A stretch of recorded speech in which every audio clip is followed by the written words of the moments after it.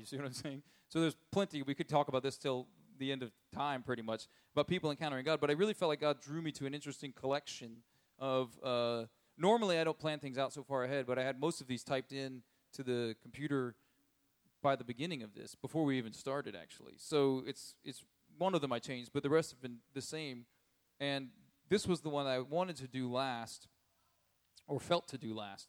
And what we're going to talk about is in the book of Acts, in chapter 9, you find an encounter where Saul, who we later know as Paul, encounters Jesus on the road to Damascus. And it's a very famous Bible story, like Moses and like Isaiah. You've probably heard this before. We're going to go into it a little bit. And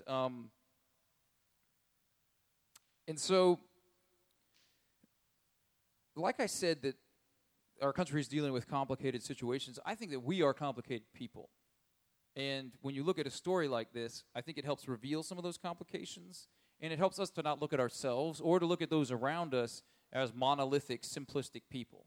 Like, oh yeah. And it usually comes out like this. I'm not talking about justifying anything somebody's doing necessarily. But if you think about it, oftentimes, not 100%, but often when someone does something you don't like, what makes you angry about it isn't exactly what they did, but it is why you think they did it. Again, it's not 100% of the time. Some things are just straight up evil all the time, and we're not going to even talk about that. What I'm saying is when somebody does something you don't like, or says something you think is rude, or does something like da-da-da-da, it's usually your thought of why that person did that makes you frustrated. And you see this a lot when you have people from two different cultures come together, because certain cultures have certain rules and other cultures have other rules, and then when people come and observe those rules in this culture, people are go, whoa. Like, because what you're really thinking, and this is all subconscious or something, that you're not walking through this, is, I would never do that. And you might be 100% right, like you never would, but you don't get all the whatever's going on over here. You see what I'm saying? You're missing this whole cultural thing. What they're doing is normal in their culture. It's even honoring.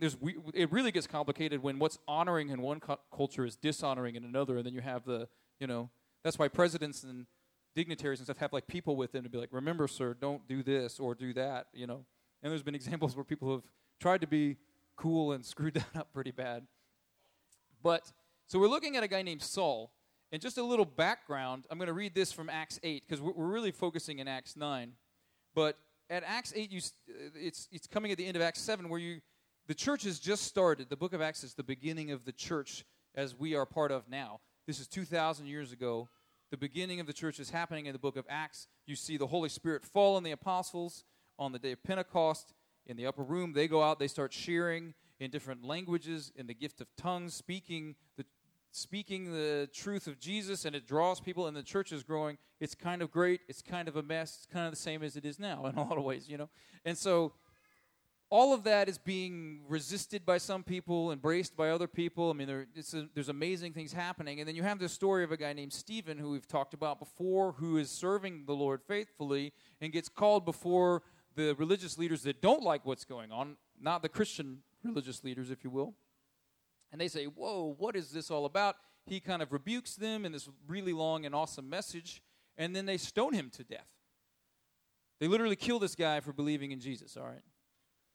And you find right after that, so that's happening, and Saul, the guy we're going to talk about today, is involved in that.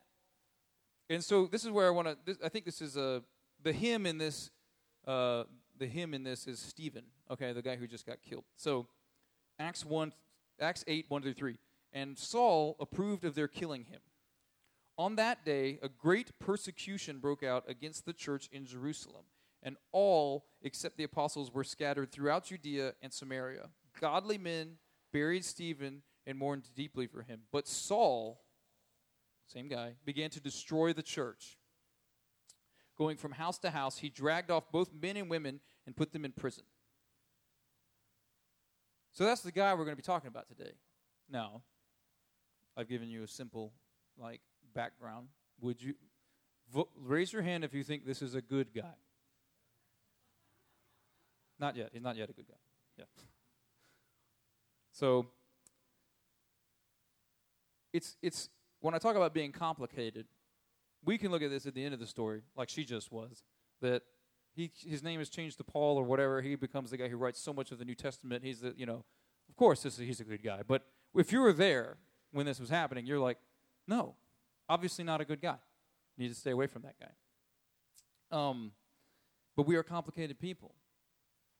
What about anything that's happening here? Do you see God going, that's the guy I want to help be a really important leader in this new church thing I've started? See how we can miss things if we're not, or we only see in part. You see, God sees in the whole. So I've got a large chunk of scripture to read. This is the story of what happens. Andy's not here. Marianne, would you be willing to come read this for me? I just can't read out loud that much, guys.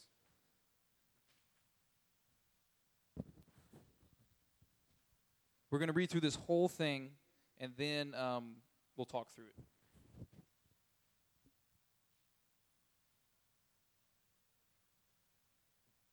Meanwhile, Saul was still breathing out murderous threats against the Lord's disciples. He went to the high priest and asked him for letters to the synagogues in Damascus, so that if he found any there who belonged to the way, whether men or women, he might take them as prisoners to Jerusalem. As he neared Damascus on his journey, suddenly a light from heaven flashed around him. He fell to the ground and heard a voice say to him, "Saul, Saul, why do you persecute me?" "Who are you, Lord?" Saul asked. "I'm Jesus, whom you are persecuting," he replied. "Now get up and go into the city, and you will be told what you must do." The men traveling with Saul stood there speechless. They heard the sound but did not see anyone. Saul got up from the ground, but when he opened his eyes, he could see nothing. So they led him by the hand into Damascus. For 3 days he was blind and did not eat or drink anything. In Damascus there was a disciple named Ananias. The Lord called to him in a vision, "Ananias." "Yes, Lord," he answered.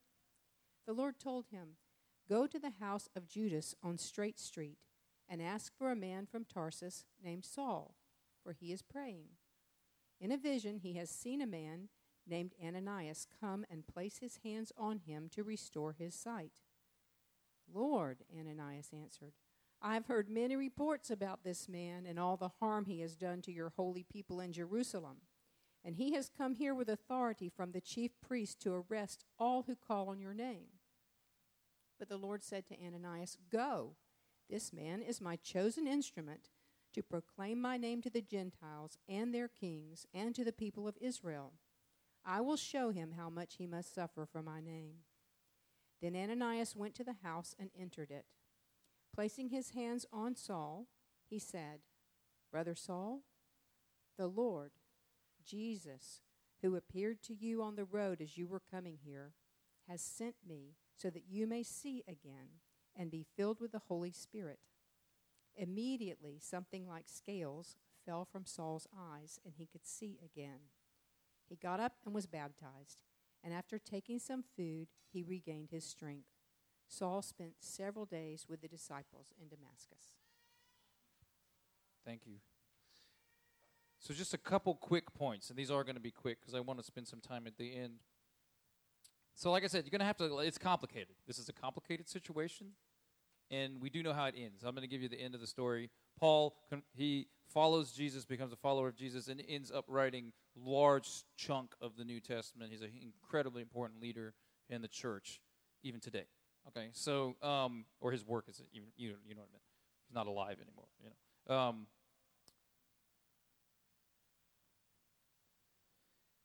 But it's complicated, and I need you to try to do two things at once. Try to experience this story as if you're Saul, walking through this, and also experience this as if you're like everybody else, okay?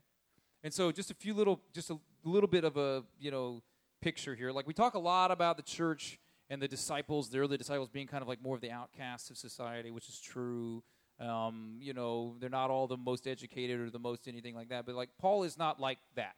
Okay, guys? He's very well connected.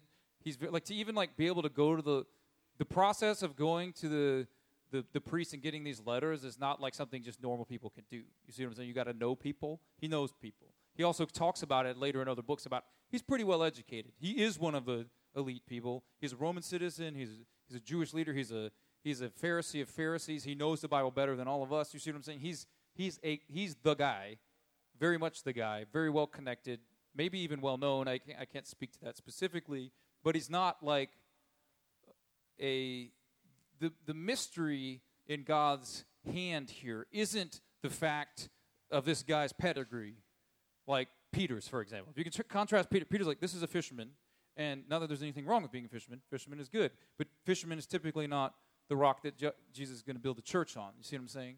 That would be like, wow, really, that guy? Okay, the situation with Paul over here isn't like, well, God, that guy's not religiously employed. Like this guy has certainly got the religious pedigree, and he's certainly zealous.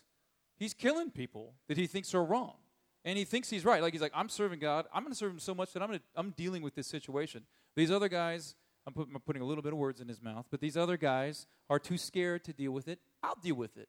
I'm going to take care of the situation. I'm going to round all these people up myself. Just give me the letters. I'll go do it. So he's certainly not motivated. He's not unmotivated. Did I say that right? He's not unmotivated. He's motivated. Let's just say that. He's a motivated person. He's educated. He's well connected. He's got money problems. He's the guy. But he's a bad guy. Not the guy you want. He's definitely the enemy from these people's perspective.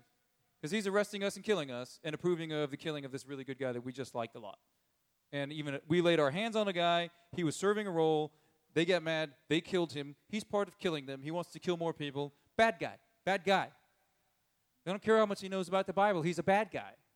I don't care how right he thinks he is. And how many know, how often, or have you ever experienced where you knew you were right about something and you were acting on it?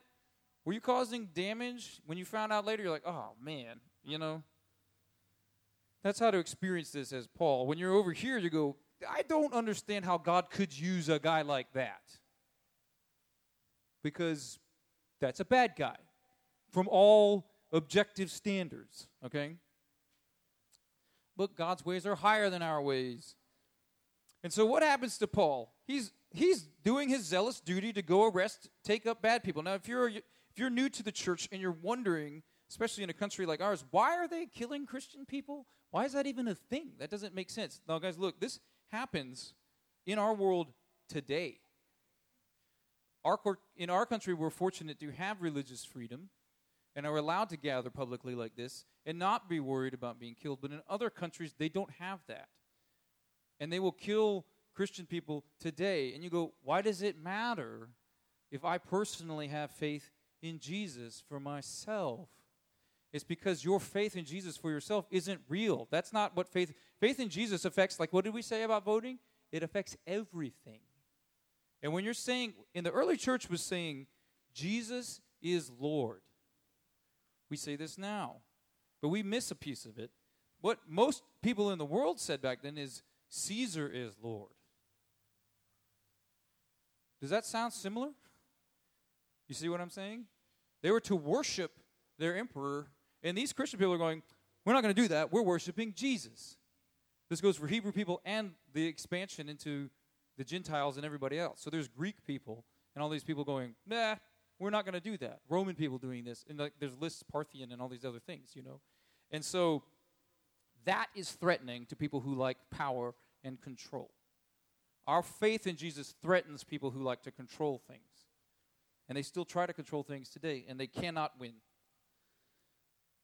And this story proves this in my mind.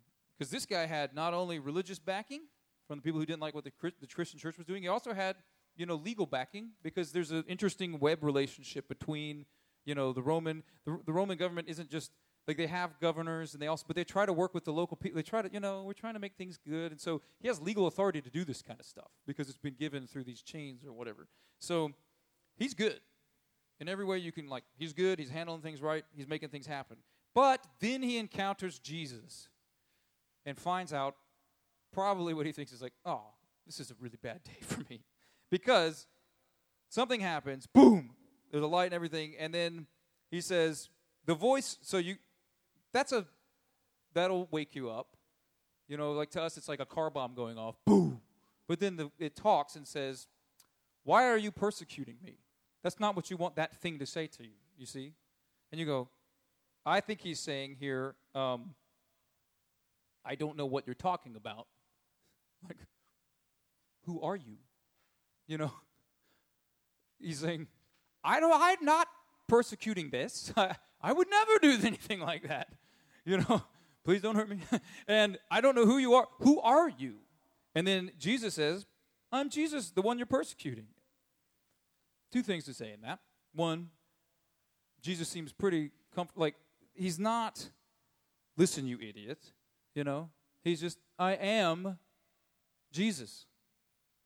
His mere presence and announcement of himself, just like when he's at the tomb, or I'm sorry, in the garden to be arrested, and they send these guys to get him. And he's like, we're here to get Jesus. He's like, I am he. They're thrown to the ground by the power of that.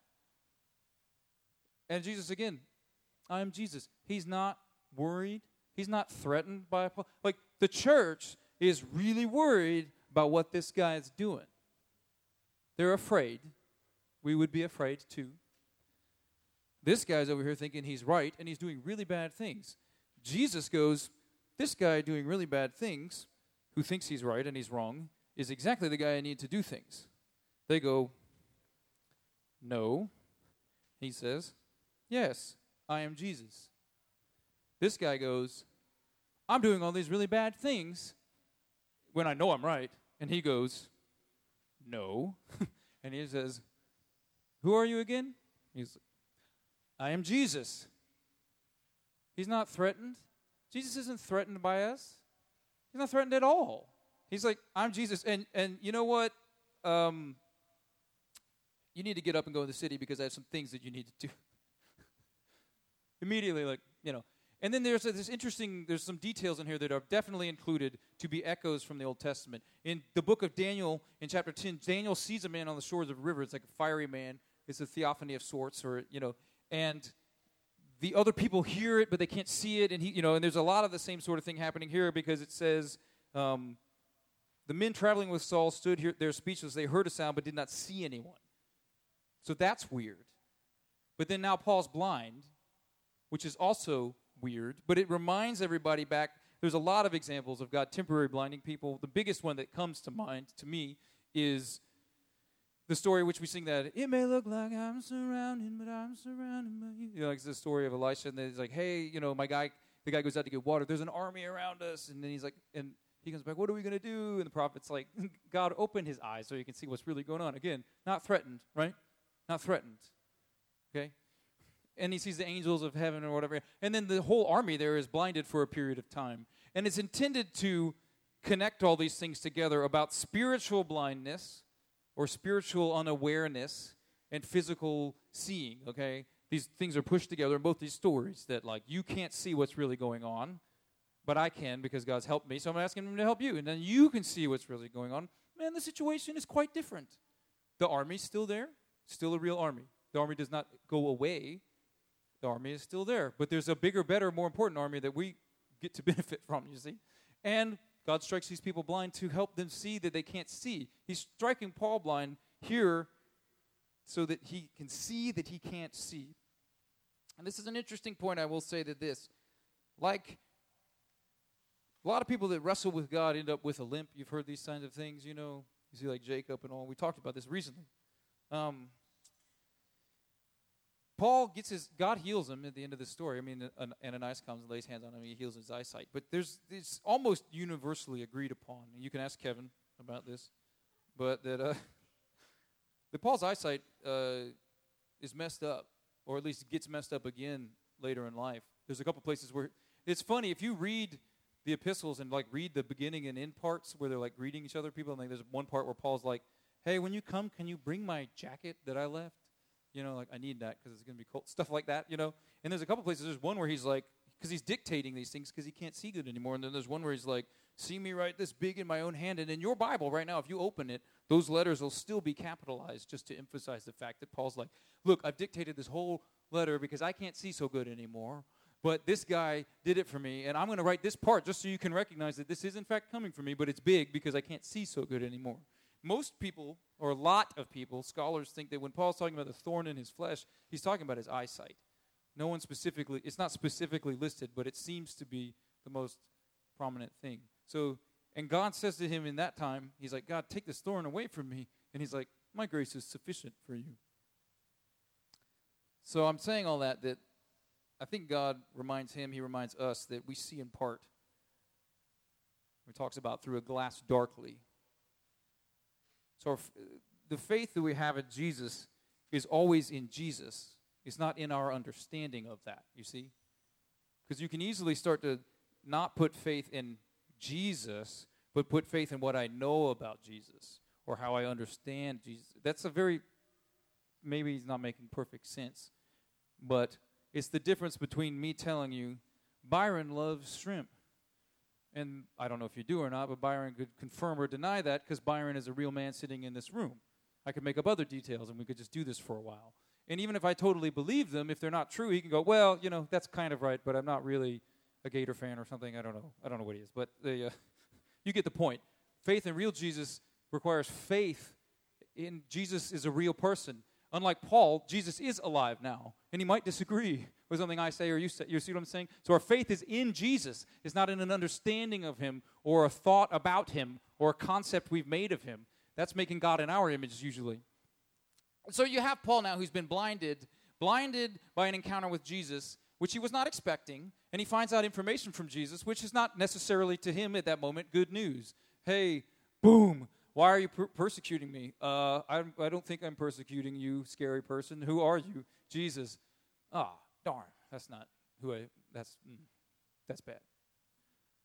But Jesus is like, I have things for you to do. Get up. You're going to go in here, But then now you start to think about the church. The church is like, there's a faithful man going about his day. He believes he's following Jesus. And Jesus appears to him in a vision and says, hey, you need to go pray for this guy. And you go, just to be clear, are you in fact talking about the bad guy? And he's like, just to be clear, yes.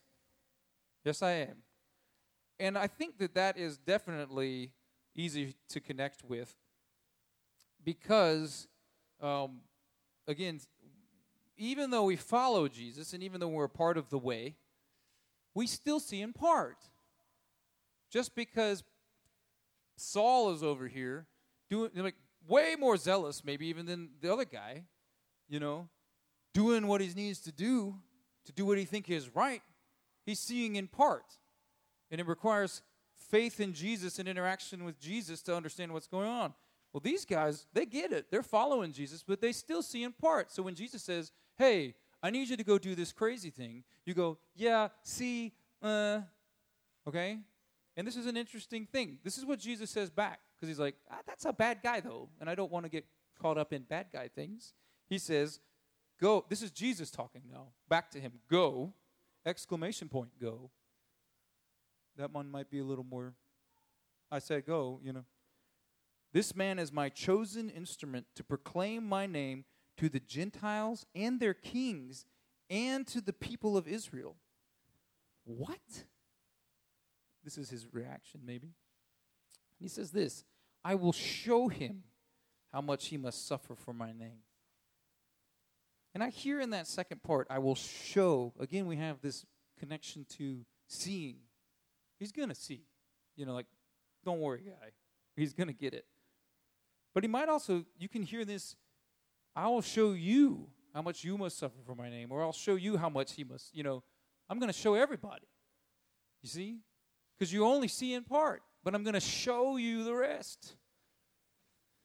Oh, my gosh. But does God sound worried about anything? No, he does not. So we have this interesting moment where Paul doesn't exactly, to say Paul converted is not right, I don't think. Paul does not convert. Paul is a Jewish man following a Jewish faith, and he encounters the Jewish Messiah who shows him a better way of practicing his Jewish faith. Does that make sense to everyone? Now, if you want to use the word conversion, which we do, to mean, oh, I get this now, that's fine. But if you're going to use that to go, all of this stuff, you need to read the rest of the book, because that doesn't happen, okay? What happens is this man who's faithfully serving in a Jewish faith that is carrying forth the Messiah, who happens to be the King of the universe, God incarnate, opens up to the rest of us who aren't Jewish to be a part of the people of God, you see? Just making that note, just so everybody has an understanding. Because immediately, this is what Ananias says to him when he encounters him. Brother Saul, Jesus, who appeared to you on the road as you were coming here, has sent me so that you may see again and be filled with the Holy Spirit.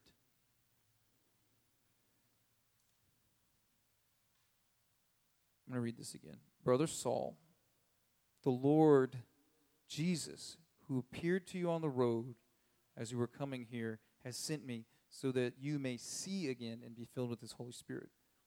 The book of Acts has a couple examples of people having the same vision.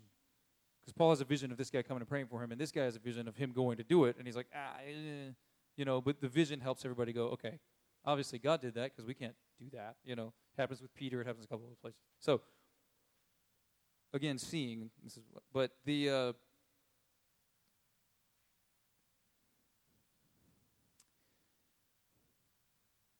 faithfulness of Ananias to embrace Saul as brother can't be overlooked in this exchange. Kayla, come on up here. We'll get started to play the music. This is a bad guy. In every way you count, bad guy. And he's willing to extend the term brother to describe this man. He's trusting Jesus that he should do this.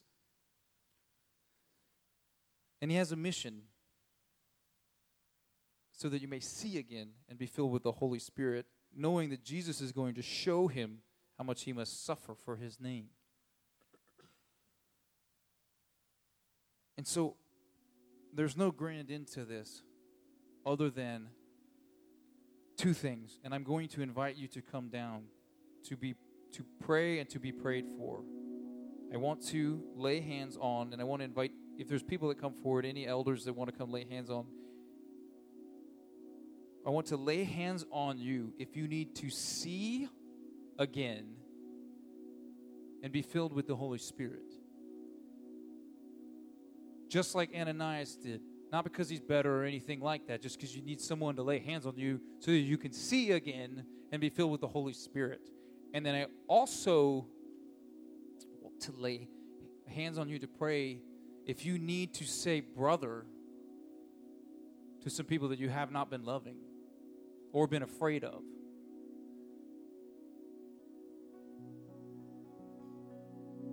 So I'm going to pray, and if you need prayer so that you can see again and be filled with the Holy Spirit, please come forward. Do not be shy. Times of prayer are important parts of our faith. It does not mean anything regarding like, oh, their life is messed up. If you think like that, I don't even know why you would, I don't even have time to interact with that, but if you need to see again, don't miss an opportunity for prayer to be filled with the Holy Spirit. That's all it is. So, Father, I pray that you would put an unction in us, Lord. We need to be people who see, especially people who see in times like these and see clearly who you are and see clearly your way. And, Lord, if you show us who is our brother and who is our sister and show us how much we must suffer for your name, Lord, give us faith and strength that we can do all of that with the fruit of the Spirit: love, joy, peace, patience, kindness, goodness, faithfulness, gentleness, self-control, and not be people of worry, but be people who are ready and watching for your kingdom to come. In Jesus' name, amen. Before I spoke a word, you were singing over me. You have been so, so good to me. Before I took a breath, You breathed your life in me. You have been